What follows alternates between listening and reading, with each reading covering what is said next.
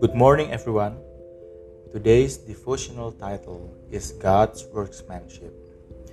Jeremiah 1 verse 5 says, "Before I formed you in the womb, I knew you. Before you were born, I set you apart.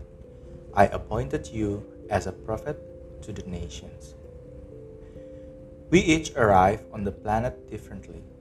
Some babies are planned over, prayed over, and loved by conscientious parents. Others are surprises. Some are unwanted by their parents.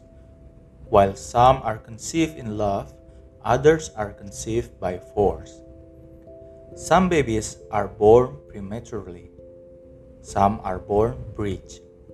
Some arrive by C-section, and others are pushed out in a few minutes. Some are brought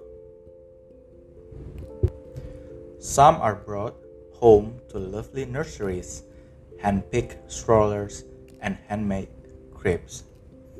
Others get hand-me-downs or nothing at all.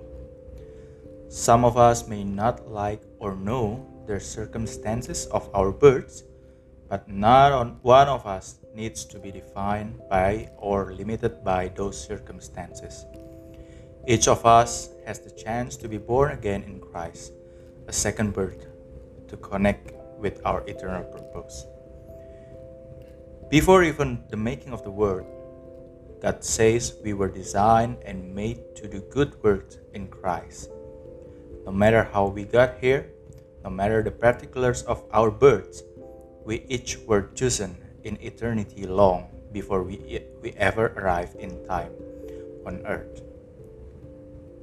Regardless of what our parents may have planned or intended, from God's perspective, there was nothing accidental or unintentional about our births. We were not an accident, unknown, unnamed, or unwanted. God has always known who we are.